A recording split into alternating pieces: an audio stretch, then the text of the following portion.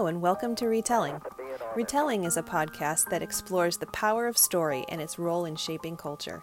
Our particular interest is in science fiction and fantasy stories that are told and retold across a variety of media. In this episode, Jim and I will be discussing rags to riches stories, most commonly associated with the story of Cinderella. Here, we'll examine common threads of the rags to riches story in Ernest Cline's book Ready Player One and Disney's film Brave. In the process, we'll bring Bruno Bettelheim into the conversation and recognize the importance of magic in these stories. Be aware that there may be some spoilers. We hope that you enjoy the conversation. And now, the retelling. So, Becky, what are you excited about this week? Something you read, watched, maybe something we're going to do in this episode? Well, I really enjoyed watching Brave in preparation for this episode. Mm-hmm. I love Disney films, especially ones where the heroines have great big hair. Okay. Which I feel like Brave really does well. Mm-hmm. Pixar continually amazes me with what they are able to animate. Mm-hmm. But beyond that, I am actually really enjoying watching Parks and Recreation. Okay. Which is a TV show that almost all my friends have all seen and watched when it was actually, on television. And now I'm watching it on Netflix. Okay. And they've been telling me for years, and they were right. Mm-hmm. So I can say this publicly. They were right. I love Leslie Knope, and I love that show. It's a great show. Yeah, I watched it. It was on TV, and I recently have been rewatching several episodes. So, yeah, it's nice having all this streaming media at our fingertips. We can rewatch these different shows and do different things. So that's pretty exciting. So for me, I guess I'm really excited. The fall TV season has started. So new Doctor Who season 11. Oh, that's exciting. It's exciting with the first female Doctor. So that's really exciting. And I'm sure we'll be touching on some Doctor Who in some future episodes. Yes. But the typical fall season for me, besides sitcoms, which are always great, and The Good Place, which I don't think you're caught up on yet, are you? I'm not caught up on, so no spoilers, but I love that spoilers. So great episode, new episode, coming up soon. But all of the fall superhero shows, so all the stuff on CW, like The Flash and sci-fi type shows that are on, this particular Supergirl, all the X-Men shows that are out there now and they're playing. So yeah, a lot of different stuff like that. And it's really, as I said, the past several years have just been for those of us that are geeks and nerds, and comic book freaks. This is like great. We can read about them, we can watch the movies, and now we can watch them on TV. So very excited about the fall episodes. But then something else I've been excited about recently was just a little discovery, and it's right up your alley, and I think you probably already know about it, which is I was reading recently. I don't even know how I got onto it, but I was reading about the aspen forest in Utah, Pando. So what was fascinating about it, I must have been watching something that had trivia or whatever else, that Pando, which is the name of that aspen forest, shares one root system. So it's one organism.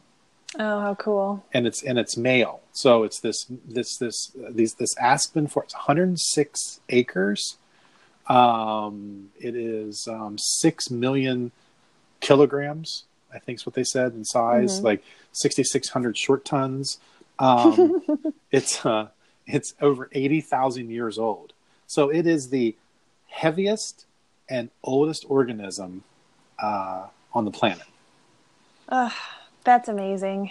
So I don't know if anybody can claim the on the planet thing, since there are still things we haven't explored, but that's really cool. True. Like the dragon that's crawled up at the center of the core of the Earth. We haven't been able to measure. Well, precisely. I mean, that guy probably weighs quite a bit. Right. But I think that's a great example of how cool plants are. They are. It is. And so I was reading this, and then the sad part is that it's over the past 30 to 40 years, due to human intervention, it's not been growing. So it's in essence dying right now, which is extremely sad to me. That here's this massive organism, and it's the idea that here's an organism.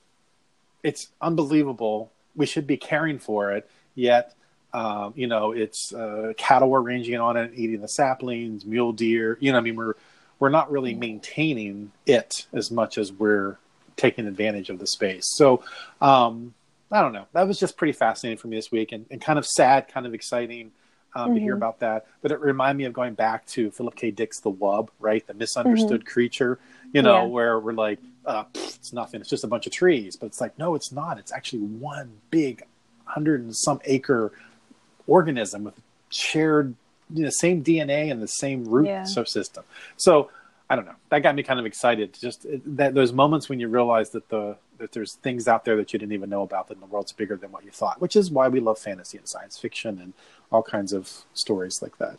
Yeah, absolutely. And, a tree system like that could easily factor into one of the fairy tales that we're going to talk about as a character. It's true. And then when we think about Cinderella, which is that Cinderella, not just as the story, but the Cinderella trope, right? That's part of all those things. This rag to riches story. It's one of the oldest and most popular retellings in human culture. So that's kind of fascinating. That it was originally a fairy tale from China, which, in my research was finding that out. And I think, the allusion to that was also, you see it once you know that because of the emphasis on the beauty and daintiness of the foot, which is a whole other topic to get into. The cruelty that came out of that sort of type of culture, but the idea that the foot is what's actually acknowledged throughout the story, but it's taken on so many different variations in its retelling. So every culture contains some version of the story. So there's a Scottish version. So here's Brave was sort of Scottish, right? And so here's a Scottish version of this called Rashin Cody, which involved a wish granting calf. Which would be barely recognizable to most listeners, right? That whole story about a wish giving calf. And we don't really get into that too much, but it's really even like someone finds out the calf gives wishes, and so they destroy it so that the character can't grant wishes, but even its bones and ashes still grant her wishes. It's kind of really a fascinating version of the story. So even in death, there's still this power behind the wish granting calf. But then there's two others, Brothers Grimm and Perrault. And the Perrault one is where the Disney version is derived, and probably the most recognizable. So we're going to talk a little bit about that rag to riches and Cinderella, but then also talk about how it's been represented in some more modern type stories, such as Ready Player One, the novel, a little bit into the film and the novel kind of mashed together. So nothing. Sorry out there to the purists, but we're when there's a film version and you've also read the books, it's kind of hard because you're different audience members. Some have seen the movie and some have read the books and some have done both. So you're trying to talk about it, you know what I mean, in such a mashed together way. I think we range around enough that we probably aren't going to appeal to purists most of the time. But I mean, that's just because we're interested in the retelling of a story in different forms. So it comes with the territory. Right. And then we want to be able to shape how we're looking at that, though, through a particular lens. Right. So, we have some different articles, right? Some stuff we're going to look at today. We're definitely going to look at some stuff. And this was my first time reading Bruno Bettelheim. Okay. But he's a scholar from the 1970s, and I'm sure he wrote after the 1970s. But he has a book called The Uses of Enchantment, which we're going to use as part of our lens today. And one thing that really struck me when I was reading this article, he is focusing on the child. Right. Talking about the child's need for fairy tales. He draws the designation between myths and fairy tales, that myths are kind of very black and white. They tell you how to live your life, what's wrong and what's right, whereas a fairy tale leaves it more open-ended. It enables you to picture yourself in the role of the hero, and then kind of imagine yourself doing what the hero has to do and figuring out how that could apply to your own life. Right. So it gives children a way to imagine themselves into different scenarios when they're trying to figure out big questions like who they are and where they belong and, what the world is all about. But the myth doesn't typically have sort of an ending, right? I mean, the myth is more this idea of just like you said, explaining how does the world work, right? How do I understand the world should work? What's the stories that help me to shape that? And then those stories shift and change over time. Whereas a fairy tale usually has that once upon a time and then happily ever after sort of concept to it. Everything works out okay in the end. Yeah. Right. And we talked about that last, in the previous podcast about the Eucatastrophe, right? The idea that even though things were bad, the bad ended up in something good, right? That happened. Even though somebody lost, the overall concept of winning was there as well. Exactly. And part of that is because one of the roles of the story, fairy tale, is to enable the person who is reading or watching it to identify with the hero as the hero tries to figure out who they really are, what their true identity is. And that's something that everybody can relate to. And frankly, when I was reading through this, it really, of course it still resonates with me. I mean, I'm also still watching Disney movies, right? As am I. But yeah, it's not just for the child, because when you grow up, the reality is your child doesn't go away. You are still a child. You're just also an adult. Correct.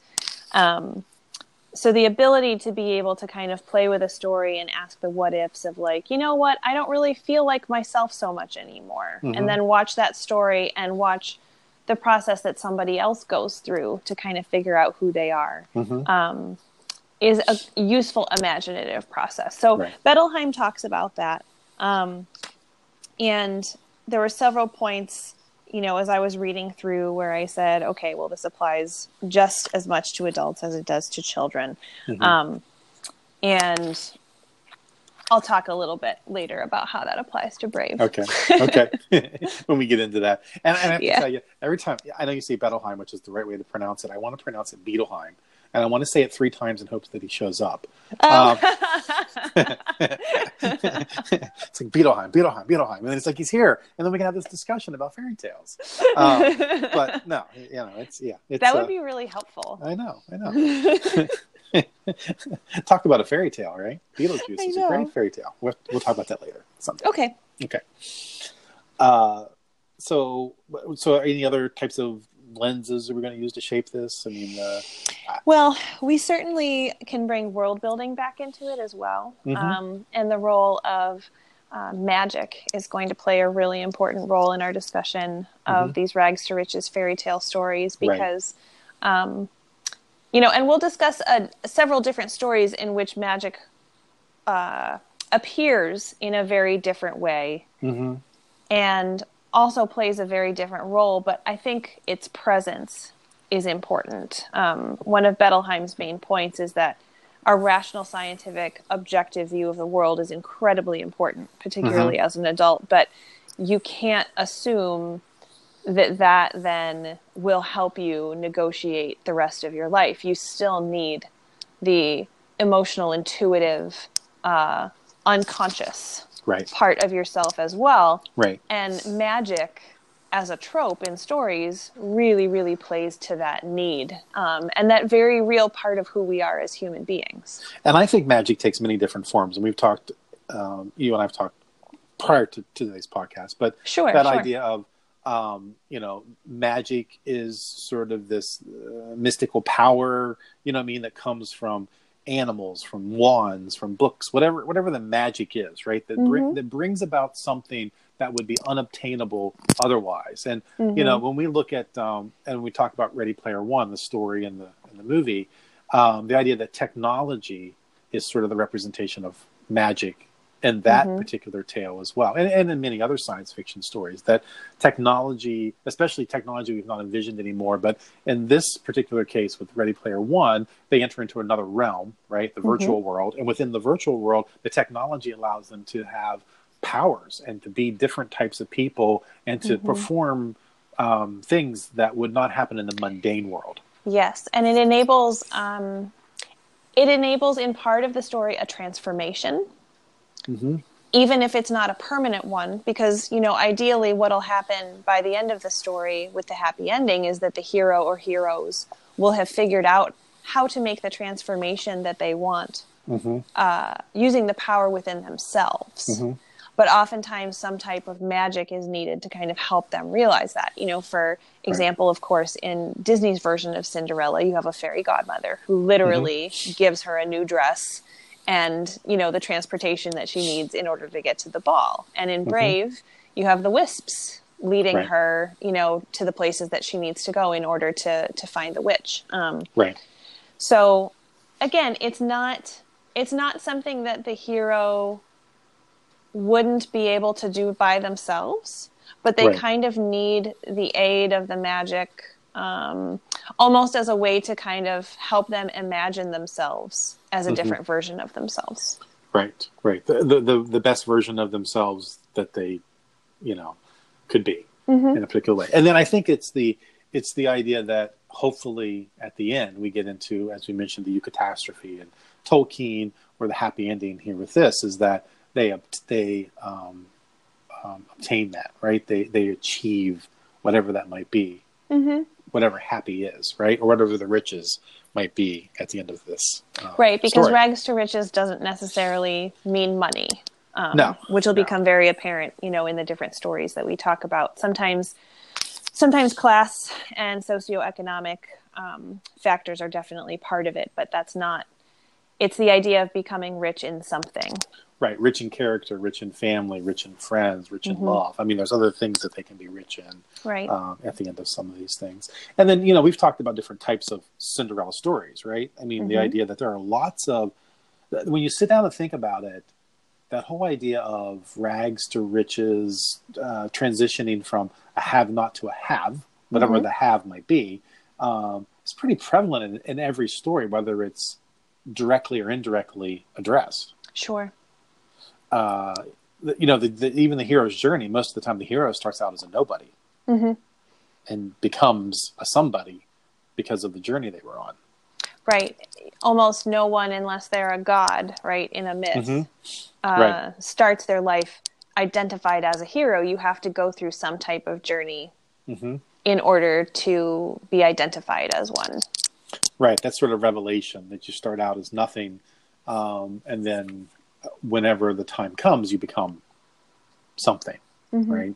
Of value, of worth, seen by other people. I mean, we talked about magic, right? But there are Cinderella stories that fall into play, like Joseph, right? The story of Joseph in Genesis. The sold into slavery, work for the Pharaoh, then ends up being falsely accused, ends up in prison, becomes a dream interpreter, rises up out of prison, this whole going from nothing to something in a particular story. And I know that when you look at some stories, some people look at them as myth, and when we study things in seminary, right? That from a seminary perspective, you study about the myth, because the mythology doesn't mean not true. It just means a story that helps you to understand the world around you. So this idea that so someone can look at something from a biblical story and say, well, that's historical. That's fine. Or it's a myth, or it's not a fairy tale. But the magic, right? Like, where's the magic in that story, right? I mean, we can clearly see it as technology and science fiction, or we can clearly see it in fantasy or in Cinderella as the magical world, right? The move from the mundane to the fantastical.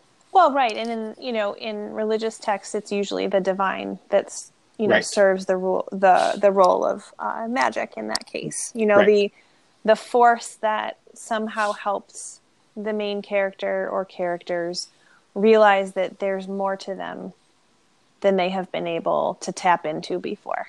Right. And that they can't do it on their own. It's because of the presence of that supernatural support that comes out, which is, you can use those terms, the natural world, the supernatural. Sure.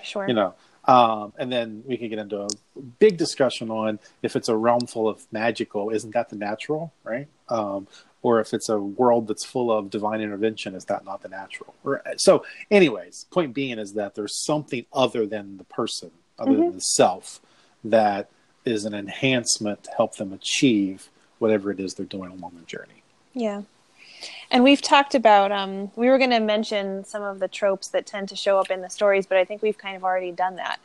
Yeah, we've done a little bit. I mean, the idea that in the Cinderella story in perspective, the idea of like death and mourning, the idea that she sleeps in the ashes, I think is one thing that's there. And that gets transferred coals, ashes, whatever, in different versions of the story. Mm-hmm. I really found it fascinating that Beddoham mentioned the idea that the glass slipper represents lost innocence. The fragility, right, of the slipper, True. and that it gets lost, and then but that the prince in Cinderella carries the shoe, right, to try to remove or try to return, not remove, but try to return, and it's not broken, it's not shattered.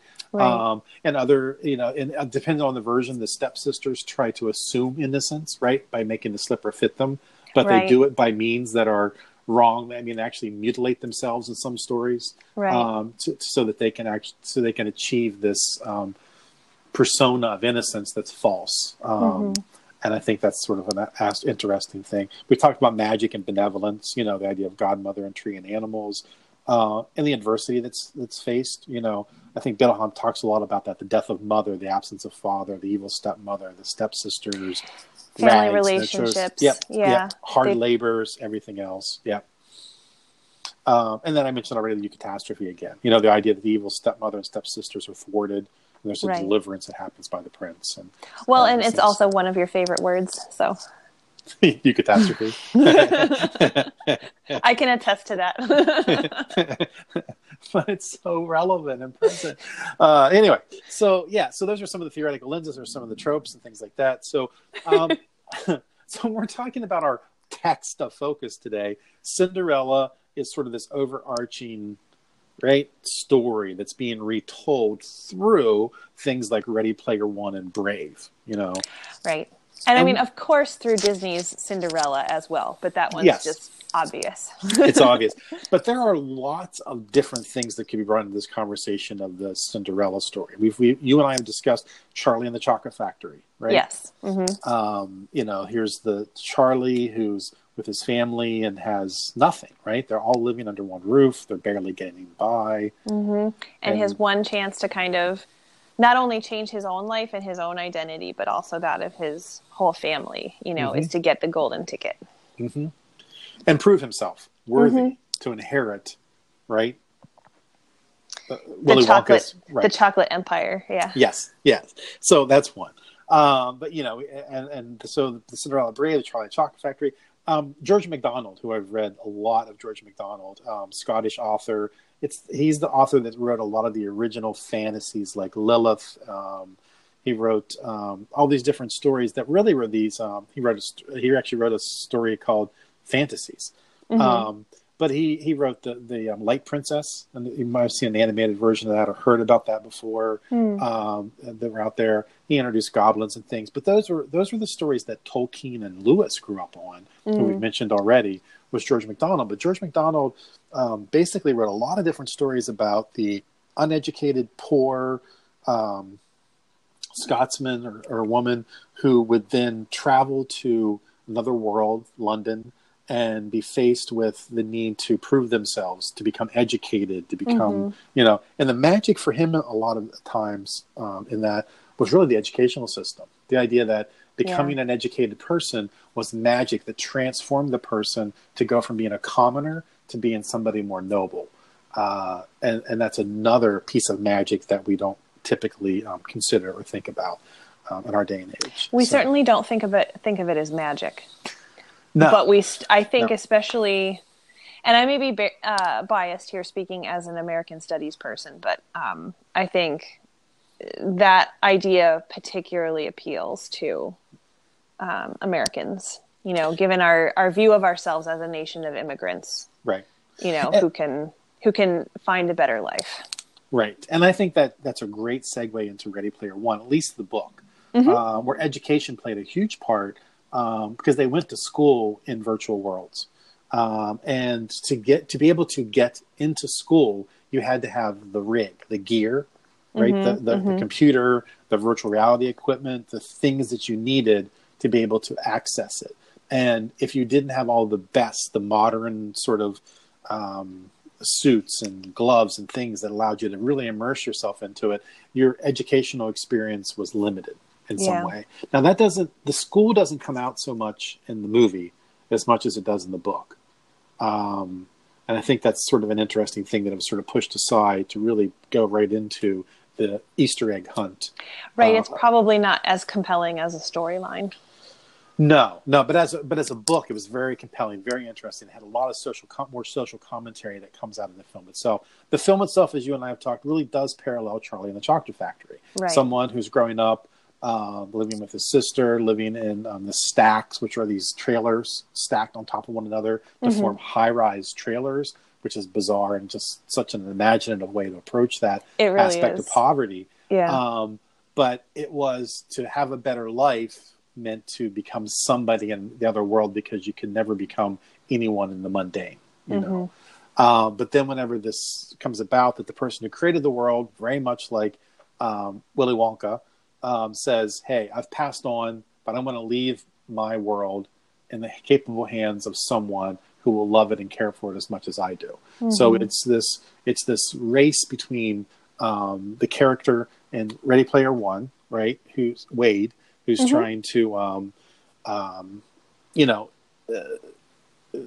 Wade Watts, who's trying to beat the corporations who are trying to take the world for themselves, to make more money and to have control. And the people that he surrounds himself eventually to be able to accomplish those things. You know what? This is also, I think we've talked about this before, but this is also reminding me of kind of a David and Goliath sort of situation. Oh, yeah, very much so. Yeah. And I think that factors into what we're talking about today as well, because again, if you're an individual, and in the case of Ready Player One and David and Goliath, you know, if you're a little kid, nobody expects you to be able to take down a giant or a corporation. Exactly. And so it's definitely another example of somebody figuring out who they are through going through a very difficult kind of trial experience. And I think Cinderella does the same thing in the Cinderella stories, because she is overcoming the class system, right? Yes. Oh, you could never become a princess. And so here she is with, you know, her stones and her sling, right? Saying, no, I am good enough, right? I can rise to the occasion. I just need some assistance to be able to do that. To prove myself. Exactly. And I mean, we're not going to go into, I don't think we're going to go in too much today to the gender aspect of it. You know, which is that in order to find out your true self, you need to find the right man, right? Right. But that aside, looking at gender from the perspective of, you know, a fairy godmother is magical, but she's also a female figure. And truthfully, even though the class system is oppressing Cinderella, it's an interesting commentary that a woman helps her find her own confidence at the same time that other women have kind of robbed her of her confidence. Exactly. So, and I know patriarchy's on top of all of that. I am not neglecting patriarchy, but just pointing that out. No. I can attest that you are not. But no, I mean, it really is the idea that when you think about it, we you know, Bettelheim can look at it and say it's family, it's siblings, you know, in some way. But in reality, the version of Cinderella that we know is the stepmother and the stepsisters who are not behaving like family at all. Right. They're supposed to be family. They're supposed to mean security and support and identity and acceptance. And they are, they're deviating from that in a big way. And they want what they want for themselves. Right. They're not being altruistic at all in how they're approaching this. Charlie and the Chocolate Factory, none of the other children or parents who accompanied them were being altruistic either. No. It was all selfishness about, you know, I want this for me and I want. And so you're not giving the keys to the kingdom to someone who will take care of other people, you know. Right. And every person, Cinderella, Joseph, Brave, you know, Merida in Brave. In Brave. Charlie and Charlie and the Chocolate Factory, right? And the way they're treated and pushed around by other people, have sort of an axe to grind, right? But they don't. Do you know what I mean? We see this benevolence that was shown to them in turn they show to others. I agree with you, and I also think that Brave is a particularly interesting version of that because Merida does do something really cool first.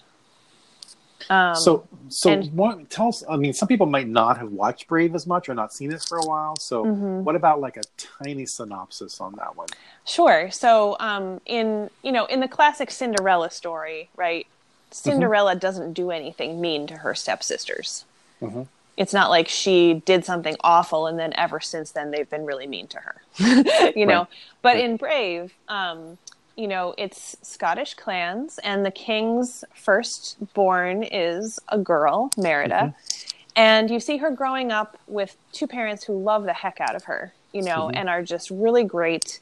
But the mother is trying to model for her what it's like to be a queen. It's very gender specific. You're supposed to behave a specific way. You have to wear these confining dresses. You have to have your hair up. You can't go out. She likes to ride around on her horse shooting arrows, and that's not princess-like, right? Right. So there's this recognition that at some point she's not going to be able to do that anymore because she's going to have to get married and get ready to be the queen, right? And take care of the clan. So what's interesting about it is that she does something selfish before she learns the power of benevolence. Even though she's had, a somewhat restrictive, but a very supportive, good childhood, right? With available parents. She goes to a witch and she says, please change my mother so that she won't make me get married. And that's all she wants is for her to change. Right. And so, anyway, the mother ends up getting changed into a hideous, frightening bear. And then they together have to go through the journey of figuring out how to reverse the spell in time. And of course, the key to that is in a legend. Right. So it's kind of like a fairy tale within a fairy tale, which points out, and her mother, Eleanor, points out several times in the story that legends have lessons in them. They're not just stories that are told for entertainment. And in this legend, the last time that the witch was asked to do this was for selfish reasons. A prince had asked for, I think, a bunch of strength. And so he was turned into a bear. And that's the same bear that Merida's father has been trying to defeat his entire life. So it's like a story within a story. And in the process of doing something really selfish because she doesn't like the way that she fits into her societal structure, Merida ends up realizing, oh my gosh, I love my mother. That is ultimately something that makes, that holds more weight and that I need to address first before I start thinking about, what kind of husband I want and if I even want to be a part of this. I need to acknowledge that my mother loves me and that I love my mother and that we need to figure out how to communicate with each other. So I'll stop talking here in just a second. But one of the things I really liked about it is that when they finally figure out, that they need to essentially both admit that they did something wrong to each other, and get over their pride. When Merida's mother becomes human again, Merida says, oh my gosh, you've changed, because she's got this gray streak in her hair. And Merida's mother says something like, we both have. And that was the key. And I think that's a little bit different than certainly the classic Cinderella story, because in that story, the focus is on the change in Cinderella. And of course, the prince has to do some changing too. Because he realizes that he's in love with someone who's not noble. And has to decide that he still loves her. But the focus is more on Cinderella. And what I liked about Brave, among many things, was the fact that the focus was on the relationship between the mother and the daughter both. And I think, when Chapman co-wrote this and directed this, Brenda Chapman, the Brave film, she said she was relating her own relationship to her daughter, right? This mother-daughter relationship, which you clearly, articulated that's evident in the story. But I think that also goes back to Bettelheim's, concept of the parent-child struggle too. Yes. Right? The idea of the child wrestling with the parent. So what parent doesn't see what child doesn't see their parent at some point as an overbearing ogre bear, right? Sort of growling all the time at them, exactly, or as a barrier to what they want to do. Mm-hmm. Exactly. Yeah. So I think that's very evident, in the story, and I think that's a great, that idea of Cinderella and what we're doing there. So there's a lot of key elements in these stories, right? And that they keep being transferred in the retelling. Like Chapman doesn't say, "Well, I based this on Cinderella," but right. we can see those elements in there because every generation gets influenced by some version of that story. I noted that Ready Player One and Charlie and the Chocolate Factory almost were these parallels. There was this epiphany, in a conversation one day with my son, and I'm like, "Wait, do you realize that this is almost the same retelling of this story?" And so authors and ourselves, we're all influenced by the retelling of these stories that we hear. And we rework them, we retell them, we work on them in a different way.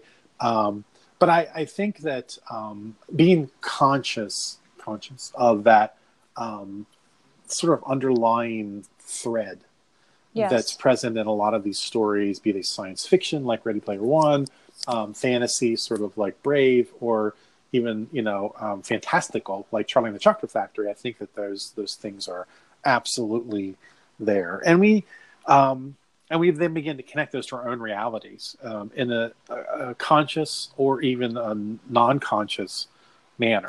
Absolutely. I mean, Bettelheim argues that children need to remain unconscious of the reasons why fairy tales appeal to them because they're not mature enough to face some of the very real emotions that they're dealing with. I think in some cases that's still true of adults, but I would also argue that it's possible for adults to enjoy fairy tales for the same reasons they did when they were children, but also be conscious of the fact that, hey, this is appealing to my emotions about how I feel about my parents or about my children or about my role in society or my, lack of respect at my job, whatever it is. I think adults are able to, because they have been exposed to those stories, and if they're aware, like you said, of that continuing thread, like, oh, this is another Cinderella story. This is another story about somebody wanting to figure out who they really are. And if you can recognize that, I think as an adult, that those stories are still appealing to you, that might actually help you recognize, like, hey, maybe I'm having a searching process right now. You know, maybe there's part of my identity that doesn't quite feel clicked in place.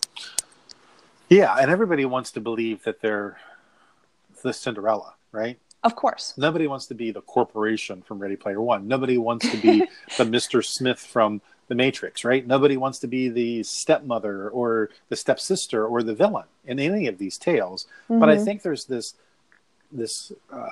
emotional intelligence and this growth that has to happen where we have to ask ourselves in our relationships, at what times have we taken on maybe all of these roles? Which we do. Which we do, but you're right. I think we very rarely take the time to recognize and admit to ourselves that we do, right? No. Because at different times in our lives, we could be acting the role of somebody's stepmother, even if we're not a stepmother, right? We could be standing in the way of somebody recognizing something larger about themselves. Right. Or when are you expected to be the fairy godmother?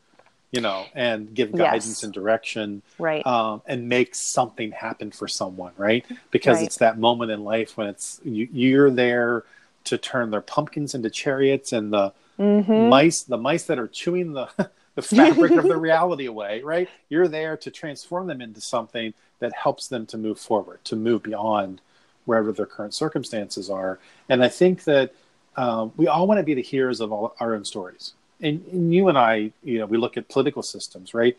Every great leader believes that they are right. Every great leader on both sides of a conflict believe that what they are doing is in the best interest of the people that they believe they're serving, right?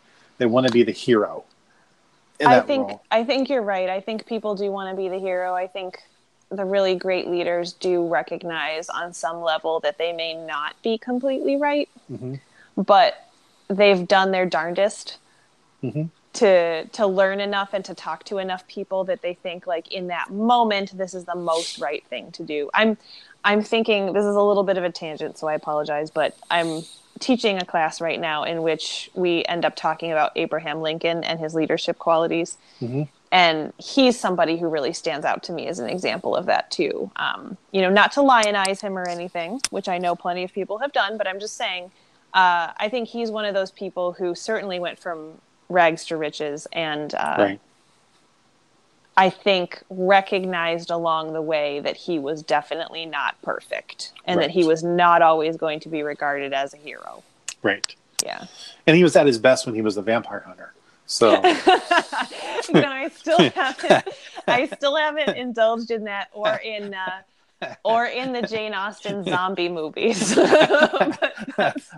I have. They're great. That's on my list. They'll completely alter a whole generation of people eventually. But, in all of these stories, it's the relationships, right? I mean, they're transferable. Yes. The politics change, the culture changes, the ideologies change, right? Yes. But the relationships remain the same. And a great example of that this week, I was talking with my son. He had to read The Lion and the Mouse. And for most people, I think you're familiar with, The Lion and the Mouse, and this whole idea that the lion inadvertently helps the mouse, and the mouse says, "I will help you someday," right? And the lion's like, "Yeah, whatever. What could some little guy like you do? You're a tiny mouse." Tiny mouse. And then he finds himself ensnared in a trap, a cage, a net, whatever version of the story you want to look at.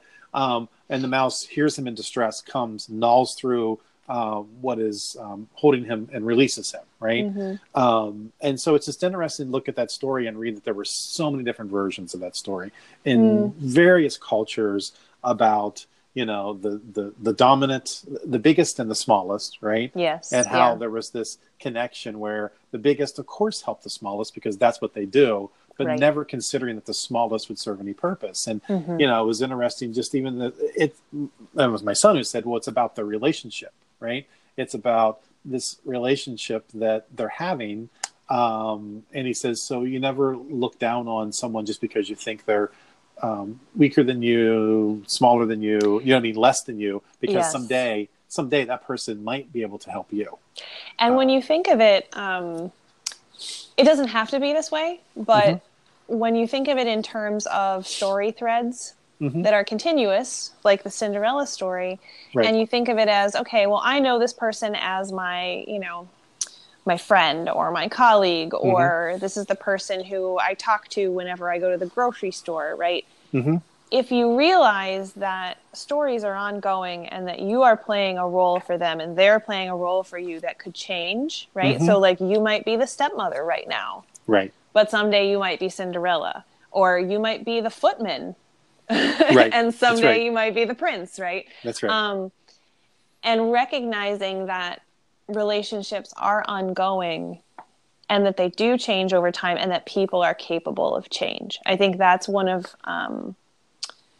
the most fundamental aspects of this thread that we're talking about, is that no matter how somebody looks from the outside or the role that you're used to seeing them in, it could very well be that they have a very real part of their identity that is going to be realized in relationship with you or with other people that you are not expecting. Right. And that the person someone was in times past is not the person they are today, good or bad. Right. And that's a tough thing for us as humans. I've always felt that, we always see people for who they've been, right?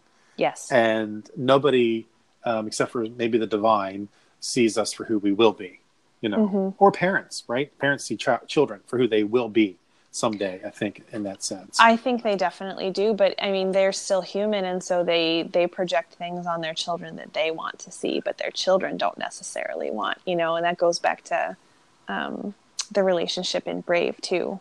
Right. Between the mother and the daughter. And, what's interesting to me is that if you're open to the fact that the people that you're in relationship may change, right, you are therefore opening yourself up to the fact that you are capable of change, because the mother in that story, there's hints of it in the way that they interact, but you don't think the mother has any angst. Right. Right? Until she becomes a bear. Right. And her whole world is turned upside down. And Right. then in their interactions and their, their cooperation to try and reverse the spell, you find out that, you know what, the mother needed to change too. She was actually feeling oppressed by the cultural structure that she was living in too. Right. And the same can be said for many of the retellings of Cinderella, where the stepmother and the stepsisters change at the end too, and they become different persons than who they were previously.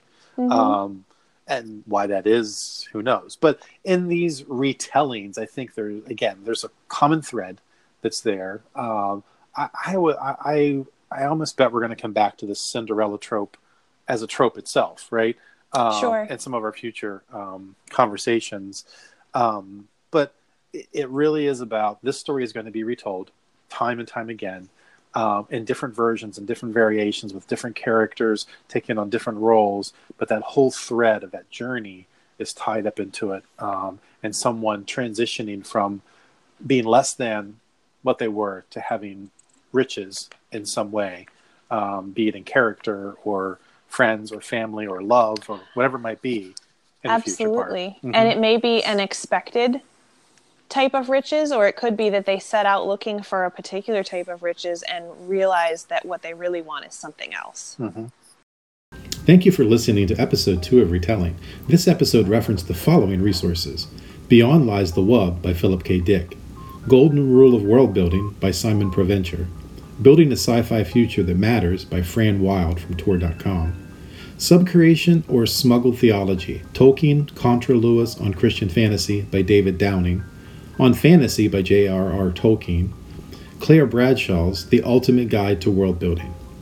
Please like, subscribe, and share with friends. Leave us comments with your insights on the episode. We also love to read suggestions for future episodes. Until next time, keep retelling.